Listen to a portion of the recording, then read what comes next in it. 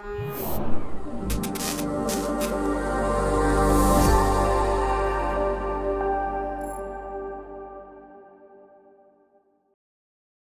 guys, and welcome back to the Red4 Unplugged podcast. As you can tell, we're not in the studio, we are filming our pubcast, and today we are in the Devon doorway. How amazing, by the way, we have just been saying. Gorgeous. Stunning. Unreal. Really so nice. If you are Wirral based, get on down here because it's absolutely unreal, Yeah. this interior.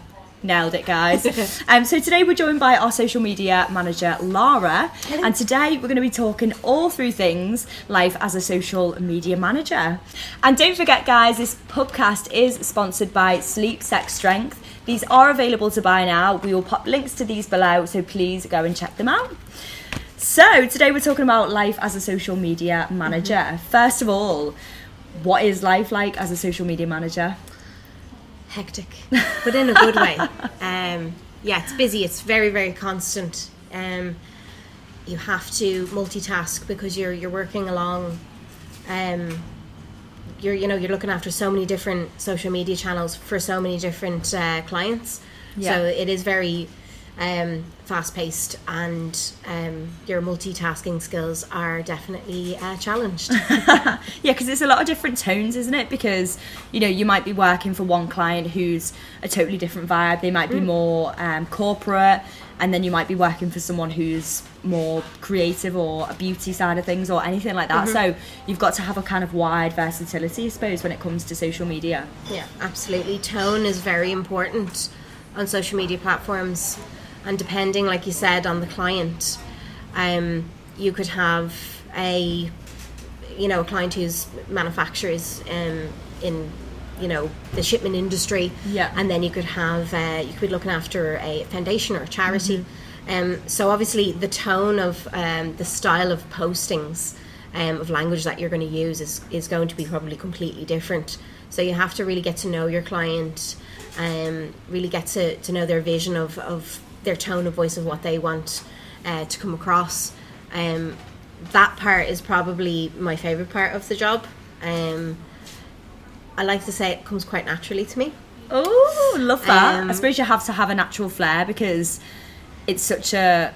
I don't know, you do have to have a natural flair to do social media, I think to get it right, to nail it. It helps, obviously, if you're just naturally good at certain aspects. So social media is huge. Yeah. But in terms of writing content for different clients, the tone change between the different clients is very, very important to nail. And it can be taught, but for me, I found that at the beginning of my journey, coming into working in the digital marketing industry, I found that came to me quite easily, just quite naturally, and then I'd hone in on that skill and obviously work on that to improve it. Yeah, I do feel like if you have to force that side of things, it's never going to be as natural, is it? It's going to feel a bit like rusty, isn't it?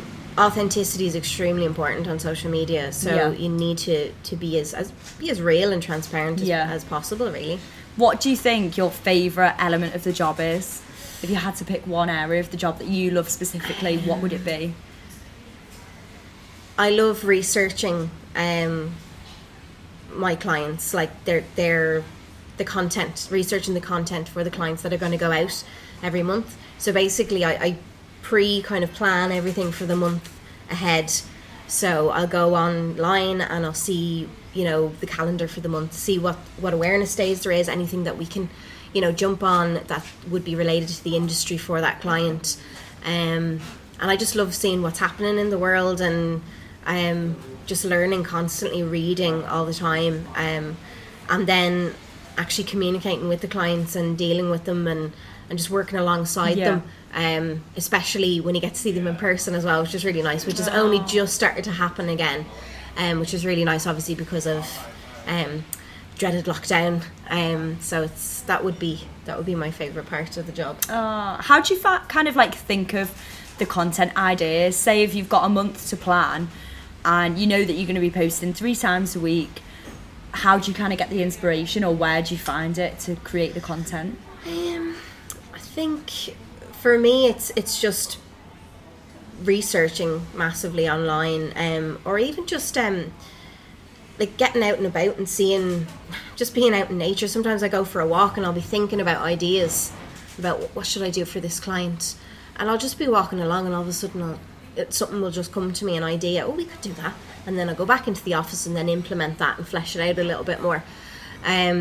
So it's a combination of taking elements from your everyday life, whether they're on a walk or on a train, on a bus, whatever, and then being, when you're in work, talking to my colleagues is a big thing, is getting inspiration off them and creativity, because it is a very creative job, and sometimes, like all creatives, we can hit a creative block.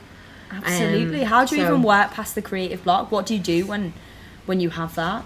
It does happen, and one of my colleagues in work actually is a really good lesson that I learned from her, Lee, thanks very much, was when you're having a creative block and you get frustrated and you work yourself up, just stop, take a minute, take yourself out of the equation, out of the situation, go for a coffee, go outside, have a little breather, and then come back to it. And that does help. It is important, I think, to separate yourself, because sometimes you get in a bit of a rut, don't you? You just, it's all you're thinking about, and then you almost need to separate yourself, take some time away, and then the creativeness just starts flowing again, doesn't it? No, it's you just have to trust the process, as they say. And sometimes a creative block can go on longer than you'd like, but always know it'll come back, it will flow again. So do you find that you have to change your approach on each social platform? Obviously, nowadays you've got the likes of Facebook, LinkedIn, Twitter, TikTok, Instagram. Do you find that when posting you have to tailor your content across each platform? Yeah, absolutely. So each platform is different. You have to optimize it in a different way. So Instagram is very visual based, very hashtaggy. Put hashtags in the caption, by the way, not the comment section. Oh, why is that? The algorithm's changed again. Okay, thanks top tips Instagram from a social media marketer. So Instagram's visual based. It gives you an opportunity to show off your personality. You can get quite fun with Instagram now with the added bonus of Reels, going live, IGTV, stories. There's endless possibilities. You can get so creative on Instagram. LinkedIn is more corporate. So your tone of voice would be a little bit more businessy, and it's more, LinkedIn is business to business, whereas the Instagram is business to consumer. So it would be more industry based posts on LinkedIn, and it's all about connecting and boosting the business and that sort of thing. Boosting your business, exactly. And then TikTok is really fast paced, and again, you'd optimize it with couple of hashtags, don't go mad, and again, that's really fast paced. So like whatever is happening in the industry, not just honing in on your own industry within your business, but just seeing what's going on in the world. So you have to kind of, it's not going to be exactly the same for each platform. You do have to optimize it and adapt it slightly for each platform. Oh, fab. Well, thanks for coming on today and sharing that with us. I feel like I've definitely done, a few things about social media there, and likewise, if anyone has any questions or anything that they want to ask about social media, please let Lara know in the comments below, because you will get back to them on that, won't you? I will.